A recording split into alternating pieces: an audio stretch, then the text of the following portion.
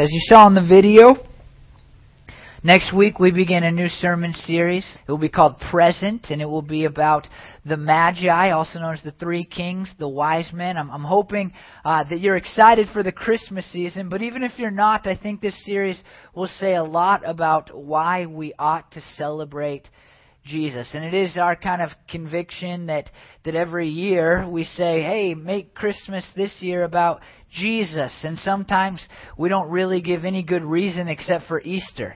And that's kind of how we picture things sometimes. Like, well, Jesus came so he could die, and we jump right to that. But this year we're going to look at this story of these men who literally left everything for a time. It's quite the opposite, right? Like, we get so busy during Christmas that we kind of forget about Jesus. But these guys said, hey, there was a birth of a baby. Let's travel 900 miles. Let's spend 3.5 months just going to be where he is so that we can have an interaction with him. And I think it's going to be so fun to study them because they're kind of forgotten. I mean, they make it into the manger scenes, but we don't really talk about them. And so I'm excited to look at them and see really the true value of Christmas, because apparently they found really the value, the worth of Jesus, and it caused them to celebrate just far differently than we do. And what's really cool, and I wish I could say I planned this, but in our story today, we're really going to find the first mention of the wise men, and we'll see really where they come from and who they are, but we'll really see who the wise men are. And that's cool, and we'll come back to it in the next few weeks. But before we look at that, I just want to remind you of kind of what we've done. We're doing this series called Stories of Old. We're basing it off Hebrews 11. Hebrews 11:1 says, now faith is confidence in what we hope for and assurance about what we do not see. And then in Hebrews chapter 11, the rest of the chapter really is just men and women who have demonstrated exactly what Hebrews 11:1 said. And we've taken a look at the stories of their lives, and my hope is kind of twofold for what this series has done for you. Hopefully you remember every little detail, and I did such a good job of telling these stories that you'll know every single point. But really, I'm not that hopeful for how awesome I am or how awesome you are. And so really just here's kind of my hope. My hope is that you'll be compelled to read the Bible more. That's one of my hopes from this series. That you'll go, those are good stories. I mean, I knew they were good when I was a 5-year-old, but they were pretty good as an adult too. And maybe I should go back and read them again. And I haven't even told you all the stories. And I've left out some because we have kids in the service that are like, whoa, you can't talk about that in church stuff. And it's all right there in the Bible. And so one of my hopes as we've gone through this series is hopefully you've said, yeah, there's some good stories in there. And maybe some of you have never read the Bible and you get to Leviticus, maybe you've even tried, and you get to Leviticus and you just stop because you think, well, I don't want to read about sores on people's feet and stuff. But if you can just get past that, it's like a world of great literature, great stories, things that you will like and enjoy and hopefully learn and grow from. And so one of the things, I just hope that I've done a good enough job, and that's been really my goal, to not be very detailed, but just to tell these stories in a way that compels you to be excited about them again and pick up your Bibles and read all the other stories. The other thing that I really hope you've gotten out of this is that you should be striving to make a greater impact than you already are. I mean, these men were normal. We've talked about that. They were guys like us, women like some of you, and they were able to accomplish mighty, great things for the Lord. And sometimes we just sell ourselves too short, and maybe it's the culture in which we live, maybe it's the expectations set on us by our parents, maybe it's low self-esteem, but we just think well, maybe I could talk to somebody about Jesus once or something like that. But these men changed the world for the better and for the glory of God. And my hope is that just a little, maybe just a teeny bit, you will say, maybe I shouldn't shoot for something so small and puny as I was rooting for before, but I should try to do something just great for the glory of God. Now, as we've gone through this, we've seen some great things that kind of are wrapped up in that last point. And I just quickly, in little short statements, and we'll put these out on Facebook later, but from Noah, we learn that faith matters. I mean, you can't do great things for God if you don't accept the fact that God is awesome in the first place, and for us who live now, accept that Jesus is the Savior of the world. From Joseph, we learn that faith perseveres. Doesn't matter how bad it looks, you continue to believe God and take God at His word and trust that what He has promised and shown you will come true. From Abraham, we learn that faith is simply believing God's word and obeying His commands. It's not something magical. It's not some kind of feeling. It's saying, God, you said it, and so I will believe it. From Moses, we learn that faith overcomes our flaws, our inabilities to speak, our inabilities to really think that we're good enough to do something, our inability to really accomplish is not important when God is on our side. From Rahab, we learn that faith overcomes social stigmas. It does not matter who you are or where you've been or what family you've grown up in. If you're not one of those Christian people by birth, it doesn't matter, because when you place your faith in God, He can use you for great things. From Joshua, we learn that faith focuses on God's presence in our lives. Something that after the Magi series, we're gonna do another series called Wait, and I'm very excited for that, because sometimes I preach things because it seems right, or God has kind of led us there as a church maybe, but sometimes things come up and it's like, this is exactly where I'm at right now, and right now God is teaching me, I think, a lot about waiting on Him to be with me and to interact with me. And so we've learned that through Joshua that faith focuses on God's presence in our lives. And in January, the first 2 weeks, we're gonna talk about how to kind of wait for God's presence to be in our lives.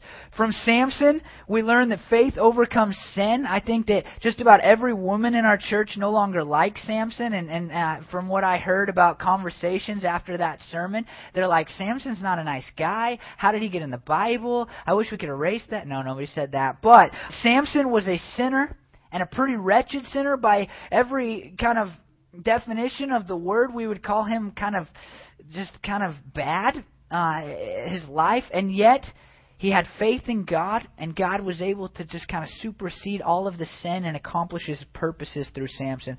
From David, we learn that faith is passionate. If we have a real faith in God, then we should be passionate about the honor and the glory of God. And from Elijah last week, we learn that faith results in earnest prayer. And if we don't earnestly pray, then we will not accomplish the things that we should be accomplishing. And today we turn our attention to a man named Daniel who ends up in a lion's den.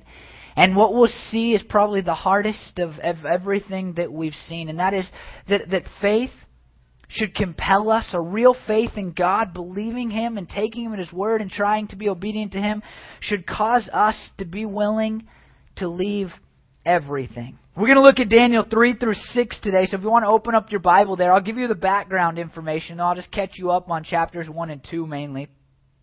The Jewish people, and we've seen this. The other cool part of this is, side note, I didn't include this in my notes, but side note, we've kind of seen a picture of the Old Testament as we've gone through this series, because we've covered almost the entirety of the Old Testament. And we've said this at least once now. The Jewish people had turned their backs on God, and so God sent them into exile. And that has happened again in the story that we will look at today. And the king of Babylon, Nebuchadnezzar was his name, looks out and he says, hey, here's what I want you to do to his officials and his rulers.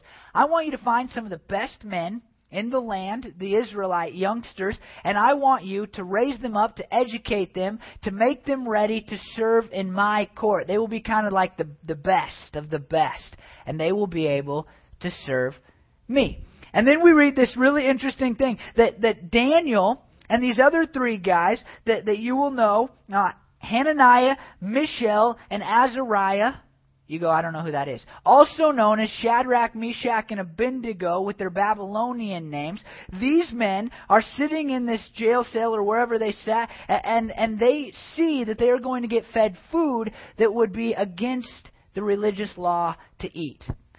And so Daniel goes to the leader, the warden of where they're staying, and he says, we can't eat this. And the warden says, well, if you don't eat the good food, then you may not be as healthy or as handsome as the other guys, and I'm going to get in big trouble because I'm supposed to make you look good and teach you and make you sound good and all of those things. And this is what we read in Daniel 1:18 through 20. At the end of the time set by the king to bring them into his service, the chief official presented them to Nebuchadnezzar. The king talked with them, and he found none equal to Daniel, Hananiah, Mishael, and Azariah. So they entered the king's service. And so we see in this story that despite the fact that they refused to eat the food that was not okay for them to eat, God made them healthier and stronger, better looking, smarter than all of the other men. And the king looks at them and is like, these guys are the best. And even more, we read this, in every matter of wisdom and understanding about which the king questioned them, he found them 10 times better than all the magicians and enchanters in his whole kingdom. So these men, right from the onset, right from the beginning of our story, before we even get to the real story, they say, hey, we're not going to do something that dishonors our God. Doesn't matter what you say. Doesn't matter what you people think we should do, what makes us healthier. We're going to do what is best for God. And then, chapter 2 of the book, Nebuchadnezzar has a dream. And the astrologers, they come to Nebuchadnezzar and they say, hey, we can interpret your dream for you. And then they try to interpret his dream, but they can't figure it out. And they come back to Nebuchadnezzar and they say, hey, just tell us the dream one more time, and maybe we'll get it then. And he says, look, you're just buying time, which was true. And he says, you can't do it, and so what I'm going to do is I'm going to have all the people killed throughout the whole kingdom that are astrologers and wise men. And this is what we read in Daniel 2:10 through 13. And I wouldn't read this if we didn't have a new series coming next week, but listen to this. The astrologers answered the king, there is no one on earth who can do what the king asks. No king, however great and mighty, has ever asked such a thing of any magician or enchanter or astrologer. What the king asks is too difficult. No one can reveal it to the king except the gods, and they do not live among humans. This made the king so angry and furious that he ordered the execution of all the wise men of Babylon. So the decree was issued to put all the wise men to death, and men were sent to look for Daniel and his friends to put them to death. When Arioch, the commander of the king's guards, had gone to put to death the of Babylon, Daniel spoke to him with wisdom and tact. He asked the king's officers, why did the king issue such a harsh decree? Arioch then explained the matter to Daniel. At this, Daniel went to the king and asked for a time, so that he might interpret the dream for him. Then Daniel returned to the house and explained the matter to his friends Hananiah, Mishael, and Azariah. He urged them to plead for mercy from the God of heaven concerning the mystery, so that he and his friends might not be executed with the rest of the of Babylon. During the night, the mystery was revealed to Daniel in a vision. So Daniel interprets the dream for Nebuchadnezzar, and Nebuchadnezzar honors Daniel and his God, saying that his God is God of gods and Lord of lords. And then he places Daniel in a high position. In a couple more verses, he made him ruler over the entire province of Babylon and placed him in charge of all its... You're a little late on that one. Wise men. Moreover, at Daniel's request, the king appointed Shadrach, Meshach, and Abednego, same guys that we've already met. This is their Babylonian name, administrators over the province of Babylon, while Daniel himself remained at the royal court. Now, this worship of God by Nebuchadnezzar must have been short-lived or misinformed, maybe fake, we don't know. Maybe he was caught up in the emotion. Because the next thing we see at the very beginning of chapter 3 is that King Nebuchadnezzar made an image of gold 60 cubits high and 6 cubits wide and set it up on the plain of Dura in the province of Babylon. He then summoned the satraps, prefects, governors, advisors, treasurers, judges, magistrates, and all the province officials to come to the dedication of the image he had set up. So the satraps, prefects, governors, advisors, treasurers, judges, magistrates, and all the other providential officials assembled for the dedication of the image that King Nebuchadnezzar had set up, and they stood before it. Then the herald loudly proclaimed, nations and peoples of every language, that is what you are commanded to do. As soon as you hear the sound of the horn, flute, zither, lyre, harp, pipe, and all kinds of music, you must fall down and worship the image of gold that King Nebuchadnezzar has set up. I'll stop there. Now we have Shadrach, Meshach, and Abednego out in this audience. Remember, they are some of the rulers of the land now. And they apparently, in the midst of this, refuse to bow down when the trumpet and the lyre and all the musical instruments are played. They refuse to bow down. And so some of the officials, they go to Nebuchadnezzar. And they say to Nebuchadnezzar, hey, there's some guys, some of those Jewish kids. They're refusing to bow down to this golden image that you have made. Nebuchadnezzar is furious with them. And so Nebuchadnezzar, he gets them and he calls them up and he's angry. And he says, hey, why did you refuse to bow? I'm going to give you one more chance to bow down to this golden image that I have made. And they say this awesome thing. They say, we don't need a second chance, King Man. Because there is no way, whether you kill us or not, that we are going to bow to your stupid golden image. They probably didn't say stupid, but your golden image.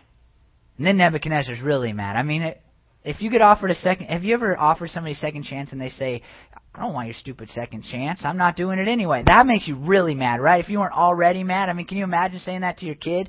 Okay, I'm going to give you one more chance. And they're like, I don't need a second chance. I already told you I'm going to disobey. So what are you going to do about it? And so Nebuchadnezzar is angry. Very, very, very, very, very, very angry. And he orders that a fire is started. And he orders, and I don't know why, because fire will kill you no matter what. But he orders that this fire is made hotter and hotter. And then he ordered that Shadrach, Meshach, and Abednego be thrown into the fire. The fire is so hot, the Bible tells us, that as the soldiers, the policemen, whoever they were, are taking Shadrach, Meshach, and Abednego to put them into this furnace, they are burned up trying to get the guys in there. And then, all of a sudden, we see this awesome part of the story that if you grew up in Sunday school, you know. If you grew up in a Christian home, you know. But it's so cool to think about now. King Nebuchadnezzar and his officials look at the furnace. And they're like, didn't we put 3 guys in there? They're like, yeah, we put 3 guys in there. Are you sure we put 3? I thought there was 3. And they're like, yeah, but there's 4 in there now. Now, there's much debate over who this is, but I'm pretty convinced myself that these men are standing in a furnace with Jesus before he was born on this earth, Jesus before he was incarnate as a human being, the second person of the Trinity, the Logos. And they are standing in this fire alive. And Nebuchadnezzar says, hey guys, come out. That's always a tough conversation, I imagine, right? I'm really sorry that I put you into the furnace. I think that my policemen, they heard me wrong. I said make it warm in their house, and I don't know what you say when somebody comes out of a furnace that you have just tried to kill. It might be the only time in the history of the world, except for what we're going to read in just 2 chapters, that somebody's ever had to have this conversation. But they come out, and Nebuchadnezzar declares that Shadrach, Meshach, and Abednego's God is the God of the universe once again. But apparently this is short-lived, because in the next part of our story, we see that Nebuchadnezzar has a dream. Daniel 4:4-7 says this, I, Nebuchadnezzar, did you know Nebuchadnezzar had a part in the Bible that he actually wrote? It's kind of interesting. I, Nebuchadnezzar, was at home in my palace, contented and prosperous. I had a dream that made me afraid. As I was lying in the bed, the images and visions that passed through my mind terrified me. So I commanded that all of Babylon be brought before me to interpret the dream for me. When the magicians, enchanters, astrologers, and diviners came, I told them the dream, but they could not interpret it for me. And so he gets Daniel, and he tells Daniel the dream. And Daniel is upset by the dream. And he's upset because he knows that the dream is really a condemnation of Nebuchadnezzar. And so he goes to the king and he says, hey, king, if only this dream was about you. And the king tells him, he says, hey, don't worry about it. It's okay. You can tell me what it means, is what he's really saying. You can tell me. You can share it with me. I'm not going to put you into a furnace or anything. Just let me know what it means. And Daniel says, here's the deal. You are going to go crazy for a while. And you are going to go live in the woods and eat the food of animals until you humble yourself and admit that it is God who is sovereign over all the kingdoms of the world. You see, Nebuchadnezzar had become arrogant. He had become prideful and thought that he was so great that he was able to build this mighty kingdom. And then we see, not long later, 12 months later, Nebuchadnezzar is hanging out on the roof of his palace, and he looks out over it. He did not learn his lesson from what Daniel explained in the dream, and he says, "Is not this the great Babylon I have built as the royal residence by my mighty power, for the glory of my majesty?" That's a funny thing for a guy to say that's already declared a couple of times that God, our God, the God we know, Yahweh, is the God of the universe, and that people should worship Him in essence, right? But he looks out over His kingdom and says, "I am mighty, and I did this for the glory of my majesty." And immediately a voice comes and it declares the same thing that Daniel has already declared. And we see in this weird story in Scripture that Nebuchadnezzar goes nuts. He goes out into the woods. He eats the food of animals. He grows a huge beard. And then after a while, and we don't know how this looks, but I'd love to know how he figured it out in all his craziness, he looks at God and declares that God is sovereign over all the kingdoms. And immediately all the people, his leaders, they come out and they find him, and he's restored back into his position as king of the Babylonian Empire. Now, I don't know about this, but I believe, and this is a side note, I guess, that we will someday see King Nebuchadnezzar in heaven with us. When you read this story, and I kind of forgot this, he comes across like a man who probably accepted that Yahweh was the true God of the world.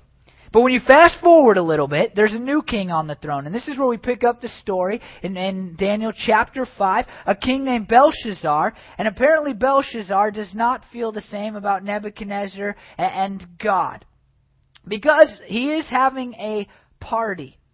And he's having a party, and at this party, I don't know if it's getting wild or crazy or what, but he says, "Hey, you remember how Nebuchadnezzar took from the temple of that Jewish God, that Israelite God? He took those gold and silver goblets. Can you bring those down so we can continue our party and have something a little nicer to drink out of?" And whoever was in charge of doing that type of thing goes, and they get the gold and the silver that had been in the temple of God, and he brings it back. And Belshazzar, with his wives and his concubines, what a disaster, is having this party, and they're drinking out of God's silverware, basically, God's goblets. And all of a sudden, and this is something that seems like we'd love to see it, but that's apparently not kind of the feel of the atmosphere, a hand appears out of nowhere and begins to write on the wall. And apparently it's not a friendly hand. If this was a Christmas carol, this would be the third ghost, the ghost of the future, because Belshazzar is so scared, it says he's shaking at his knees. Belshazzar is freaked out by this hand. And he calls in the wise men of the town, and he says, "Hey, what's going on? We need to know what's happening here." And they say, we can't read it. We don't know. We can't help you out here. And one of his wives looks at him and says, "Hey, there's this man named Daniel who's now an old man, and he has the ability to interpret dreams. He has the ability to solve riddles. This is the guy that will give you the answer." In Daniel 5:13 through 16, this is what we read. "Are you Daniel, one of the exiles my father the king brought from Judah? I have heard that the spirit of the gods is in you, and you have insight, intelligence, and outstanding wisdom. And enchanters were brought before me to read this writing and tell me what it means, but they could not explain it. Now I have heard that you were able to give interpretations and to solve difficult problems. If you can read this writing and tell me what it means, you will be clothed in purple and have a gold chain placed around your neck, and you will be made the third highest ruler in the kingdom." Daniel, an old man now, who apparently is no longer scared to offend the king. I see this progression in Daniel's life that's really cool. It says, "Hey, you can keep your gifts. I'll tell you what it means." He says that Nebuchadnezzar had gone crazy and gone into the woods and had humbled himself and recognized God as sovereign. And then he says to Belshazzar, your father, Nebuchadnezzar, not actually Belshazzar's father, maybe grandfather, but somebody in his lineage, he humbled himself, but you, even though you knew about all of this, have chosen not to humble yourself. And then he reads the writing on the wall. Mean, God has numbered the days of your reign and brought it to an end. Tekel, you have weighed on the scales and been found wanting. Perez, your kingdom is divided and given to the Medes and the Persians. And then Belshazzar, even though Daniel was against it, clothes him in purple and makes him third in all the kingdom as far as power and might goes. But it's very short-lived, because that very night, the Bible says, that very night, what a coincidence, the Medes take over. And Darius becomes king of the Babylonian people. And Darius, as a powerful leader, appoints 120 satraps to rule the kingdom, and he put 3 administrators over all of them, one of which was Daniel. So he still had quite a bit of power. And Daniel becomes closer to the king because he shows himself to be wiser and a better leader, more brilliant, closer to God, really. Maybe the king didn't recognize that. And so the other guys, the satraps and the other administrators, become very jealous of Daniel. And they begin to look for a way that they can bring a charge against him. And then they say this thing that's so important. Just to know Daniel and who he was and why God used him in such mighty ways. They say this: we will never find any basis for charges against this man Daniel unless it has something to do with the law of his God. Oh, let that be said of me.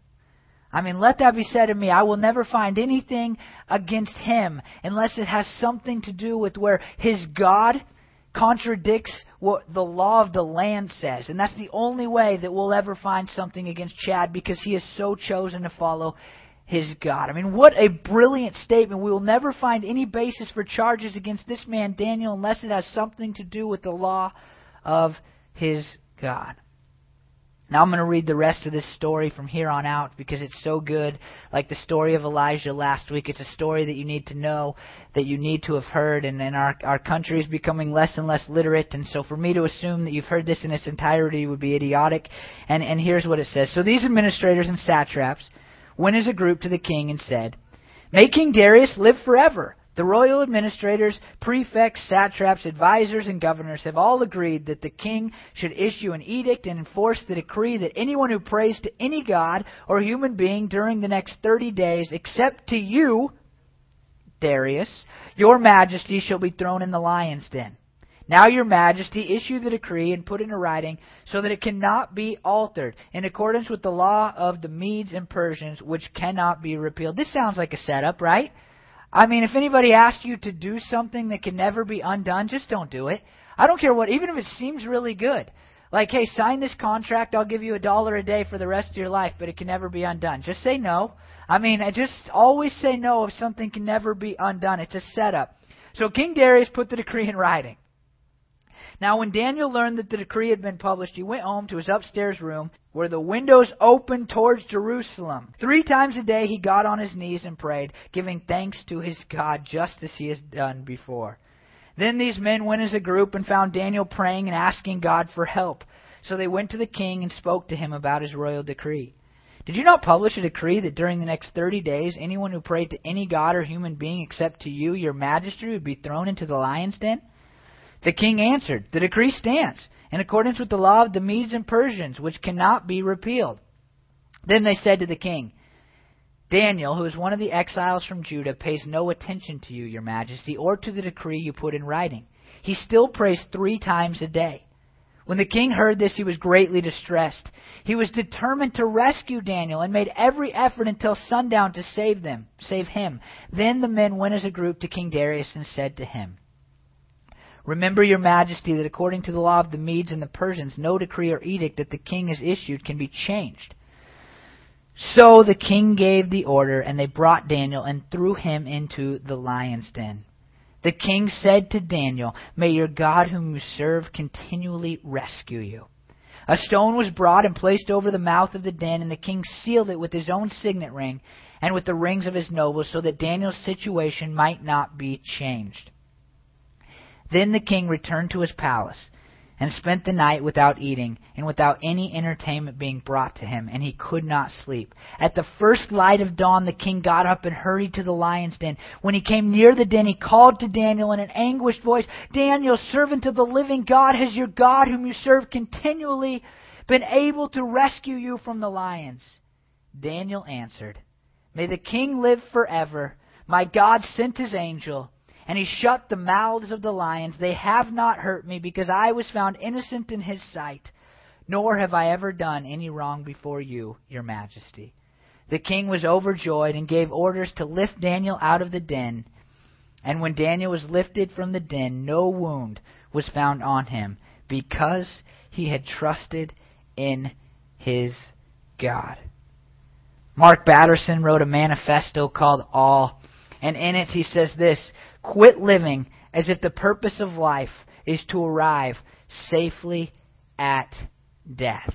In Hebrews 11:33, we see that by faith, it says, he shut the mouths of lions.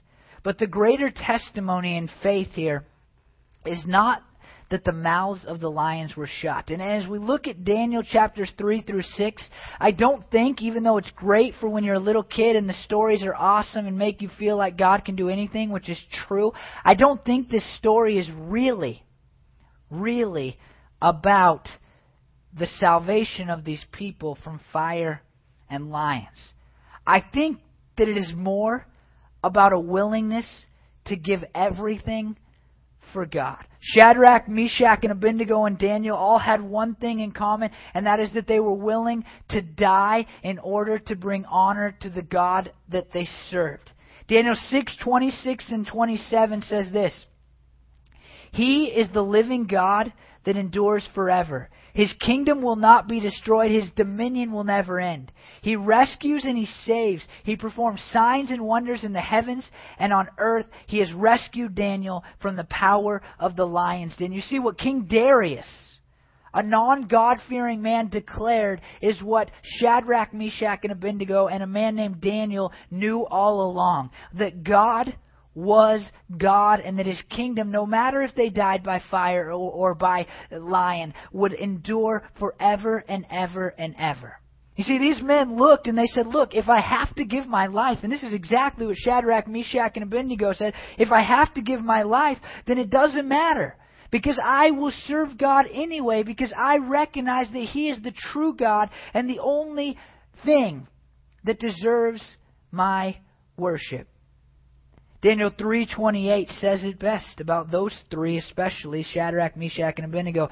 They trusted in Him and defied the king's command and were willing to give up their lives rather than serve or worship any god except for their own. Let me read it to you again, because that's really the driving force here. These men didn't know they were going to live. I mean, they didn't go into the furnace or the lions den knowing, hey, God definitely is going to save me. That's why I'm doing this. I'm doing this because I know that I will live and there's no cost to me.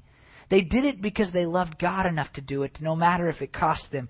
Again, they trusted in Him and defied the king's commands and were willing to give up their lives rather than serve or worship any god except their own.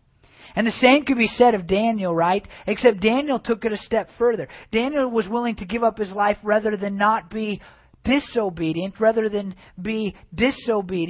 to his God. Daniel said, "Look, I'm going to take it one step further. I don't care what you say. I'm going to keep worshiping my God. Even if I could avoid, worshiping your God and live whatever, I'm going to go on my knees in front of the window and I'm going to pray to my God just like I have every other day, because that is what God has asked me to do, and I don't care where you throw me, because that is what God deserves." You see, in these stories, we see this important, amazing truth. That if we want to serve God in mighty ways, then our faith in Him must compel us to be willing to give up everything. And here's my guess. This is what I'll venture out on a limb and say. As we've gone through this series, this is our 10th week now on this series, you've probably thought it would be really cool if I could do something bigger for God. If I could accomplish a little bit more for Him, even just a little bit more than I'm already accomplishing for Him. If I could just do something a little bit better for the glory of God. If you're a Christian, I'm guessing, because we've talked about it for 9 weeks now, that thought has crossed your mind in some form or fashion along the way. But let me guess that the second thought has been about something that you would have to give up. Well, if I do that, if I go out and I try to do that, then it might cost me some money. Or, well, I don't have any time to give up right now. Or, I really like that TV show, and I don't really want to give that up. Or, there's like a million things, but I'm guessing that that's the line of thought for you. You go, I would love to do more for God, but I really like this. This is important to me. And the truth is that most of them, TV shows aside, most of them come back to your life. I mean, right, you think like, well, my boss might not like it if I'm not available during those hours. And that comes back to you thinking, I need money in order to stay alive because I have to pay my bills and so on and so forth. And most of the things that we worry about at the end of the day come back to this idea that we are trying to protect what we view as the number one asset in the world, and that is me. And in the story of these four men, Daniel, Shadrach, Meshach, and Abednego, they don't put that but in there. They say, well, I'd really like to do this for God. I think it's what God wants, so I will. But it might cost me my life, so what? But it might cost me my position of power and how much the king likes me, so what? It might cost me something great, so what? I'm not going to bow to that idol. I'm not getting down on my knees. And I don't care what that king declared. I'm going to go upstairs. I'm going to pray in the window like I do every day because that's what my God has called me to do. I'm willing to give up everything. And a great thing is, God doesn't make them give up anything in this story, and you may not have to. I mean, they actually, through their willingness to serve God at all costs, they actually grow their power in the kingdom. It's pretty cool. I mean, they get more money out of it. But some of us are so scared in the first place to give up whatever it might be that we never move God's kingdom forward. I mean, most of us would have been like, well, God will forgive me later. I'll just get down on my knees this once, and then guess what? His kingdom would not have been moved forward, and Nebuchadnezzar would have not declared that our God, Yahweh, is the God of gods and King of kings. Or what if Daniel would have been like, he might be mad at me if I share this dream with him? Then maybe Nebuchadnezzar would have still gone crazy and gone out of the woods, but he never would have realized there was a solution, and that was to humble himself. You see, all these aspects of faith we've looked at, what we find is that the people who really change the world for God are willing to give up everything for God. I've told this story to some of you. I maybe have said it in this series. It's been 10 weeks. But I had a professor. His name was Dr. Wright. I think I did tell this, but it's worth telling again. And Dr. Wright was my missiology professor of missions. Taught us about how to be a missionary, basically. And he said when he went to be a missionary in Brazil, which was his about 30-year career before I knew him, he said that people would always look at him when he was going or headed back to Brazil and to the Amazon, and they would say, I could never leave my family. And Dr. Wright would kind of look with a twinkle in his eye, because he always had a twinkle in his eye, and he'd go, yeah, because I hated mine. And he made this great point. He didn't go because he had a messed up family situation and nothing to lose. He went because he deemed God worthy of giving up everything, even family Christmas dinners and all the things that we cherish as far as hanging out with those we love. Dr. Wright didn't go because he didn't have anything to lose. He went because he was willing to lose everything.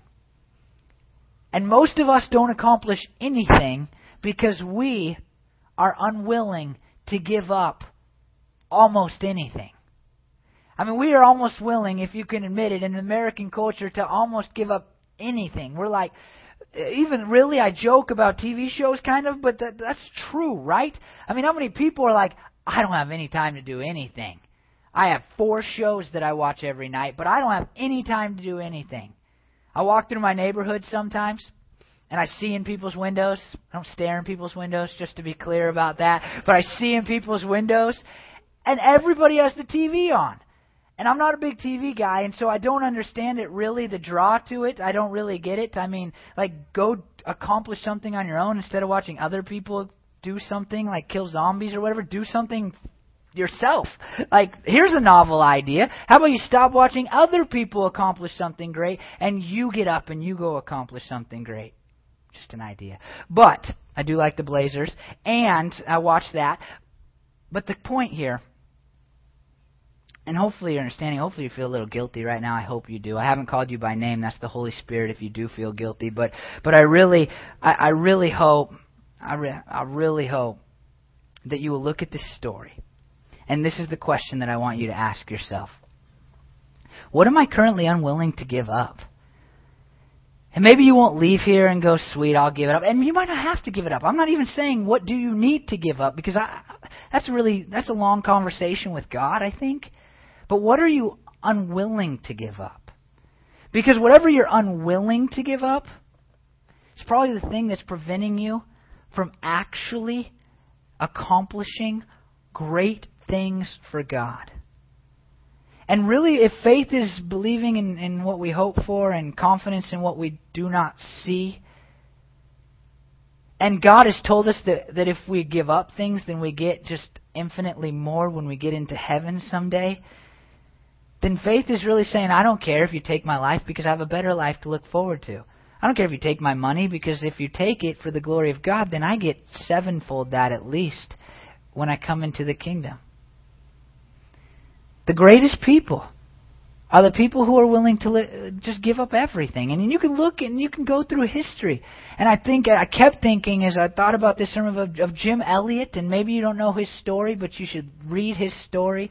And he knew that he was supposed to witness to this group of people called the Auca Indians, and him and some other guys, Nate Saint being one, and forgive me for not knowing the other two guys' names. They haven't come out quite as famous. But they flew in, and they were going to tell these people about Jesus, and then they got killed.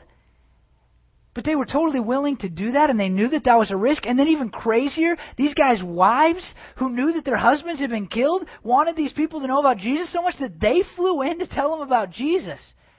I mean, they should be even more famous, because they're like, yeah, they already killed our husbands, but here we come, because it is more important to us that we do what God has called us to do than we have our own lives. And all of those people in that tribe became Christians through it. See, there's a difference made. I'm not saying tomorrow you're going to be willing to give everything for God. I'm not willing to give everything for God right now. But I do think we need to have a conversation with ourselves and with God about the things that we are unwilling to give up right now. Because those are the very things that are preventing us from doing amazing things for the glory, the honor, the power of the God that we serve. Some of you may not be Christians.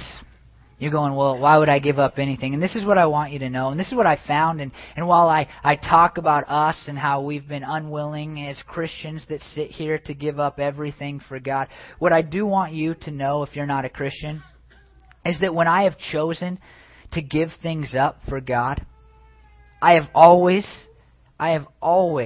been blessed by the return that I get back more than I was before. And what I think that you need to hear if you're not a Christian is you're going like, okay, this Christian thing, and hopefully you take it this seriously, because a lot of Christians don't. If I accept that Jesus died for me and He wants my whole life, then that means I got to like give up a lot of things, and I'm not sure I'm willing to do that. And what I need you to hear, even though Christians don't represent it sometimes, we don't demonstrate it to you sometimes, but this is true. The more we give up, the more we get from God. And sometimes we don't always see that here on this planet, but we trust that we will see that in eternity. And so whatever you think, like I can't give up partying, I can't give up the fun that I have. A lot of people think Christians don't have any fun. I don't know why that is. I have a lot of fun. But I'll have to give up my fun, and I'll have to give up this relationship that I'm in. What I want you to know is that even though Christians don't always demonstrate it, what you give up will fail in comparison to what you will gain through a relationship with Jesus. Will you pray with me? Lord, we love you, and it's so hard, God, because of our sinful nature to give up things. Lord, and there's some things, God, that we are willing to give up, but we struggle to give up, and usually we call those sins, and God, we all have those. And Lord, those are important that we stop and we work through our sins. But this morning, God, what I'm asking for, God, is not the sins that we commit, that you help us with those, as much as the things that may not be sinful, but we're unwilling to give for you, God. And our lives is a big one, God, and it's easy for us to say, I'd die for Jesus. I mean, if somebody pointed a gun at my head, I'd die for him. But Lord, the truth is, Lord, you know, when you look at my life even, and you look at Christians' lives in this culture, that while we can claim to give up our lives or be willing to give up our lives, when we look at the details of our life, there's hardly anything we're willing to give up. And so how, God, could we be willing to die for you if we're unwilling to give up a little bit of our time, a little bit of our money, a little bit of our energy, willing to go to a different place? Maybe it's our state. You know that's one for me, God. It would be very difficult for me to leave the greatest state in the country, the greatest place on earth, Lord. And so, Lord, I pray right now in these moments that in the hearts of our people, mine included, God, that you would just bring things forward and to the surface, that we could kind of know the things that right now we're unwilling to give for you. And Lord, we could start to deal with those and see them as really idols, things that we care about more than we do about honoring you, Lord. And Lord, I'm sorry for this, but it's probably true that we won't fix it tomorrow. Probably not today unless you do something miraculous, and I pray that you would. But Lord, I pray that we just begin at least to work on those things and really to seek whether or not we need to give them up. And maybe you won't call us to, but Lord, just move us to a place where we are more willing to say goodbye to whatever you're asking us to say goodbye to. I thank you for the amazing stories that we have seen in the Old Testament. And God, almost every one of them, in fact, I think every one of the stories we've looked at, the men and the women were willing to die for obedience to you. And it definitely separates them from most of us, Lord. And God, I thank you not just for the men we read about in Scripture, but you know that in the last year, it's really been on my heart that we remember the men and women, God, throughout the history of the church after the Bible, that suffered and died for your glory. I mean, people that refused to denounce you and were burned at the stake. People who refused to even just be disobedient to you, to turn their backs on you for a minute, God, who were brutally killed. And I pray, God, that they would serve as a testimony to us that while it feels difficult and maybe it feels like nobody else is willing to give up anything, God, we can do it by the power of your Holy Spirit, because your Holy Spirit has led men and women throughout history to do it. Lord, we took communion this morning, and it is a reminder, Lord, that you were willing to give everything for us. And it's so backwards. I mean, you left, God, perfection in heaven to live on an earth with problems and pain and difficulty. Lord, and you left your family while on earth in order to do ministry. And God, then you gave up your life, but in those moments you lost the relationship with the Father, but just for a moment. And I know that was the worst for you. And I pray, Lord, as we remember it and we think about it and we're standing, Lord, with some of the elements even in front of us now, that we would know that you deserve all of us because you gave all of you, Lord. What an incredible gift. I mean, God, you deserve all of us. We deserve none of you. But you gave it to us, Lord. You gave us yourself, and we thank you so much for that. Let it drive all of our lives. I pray these things in your name. Amen.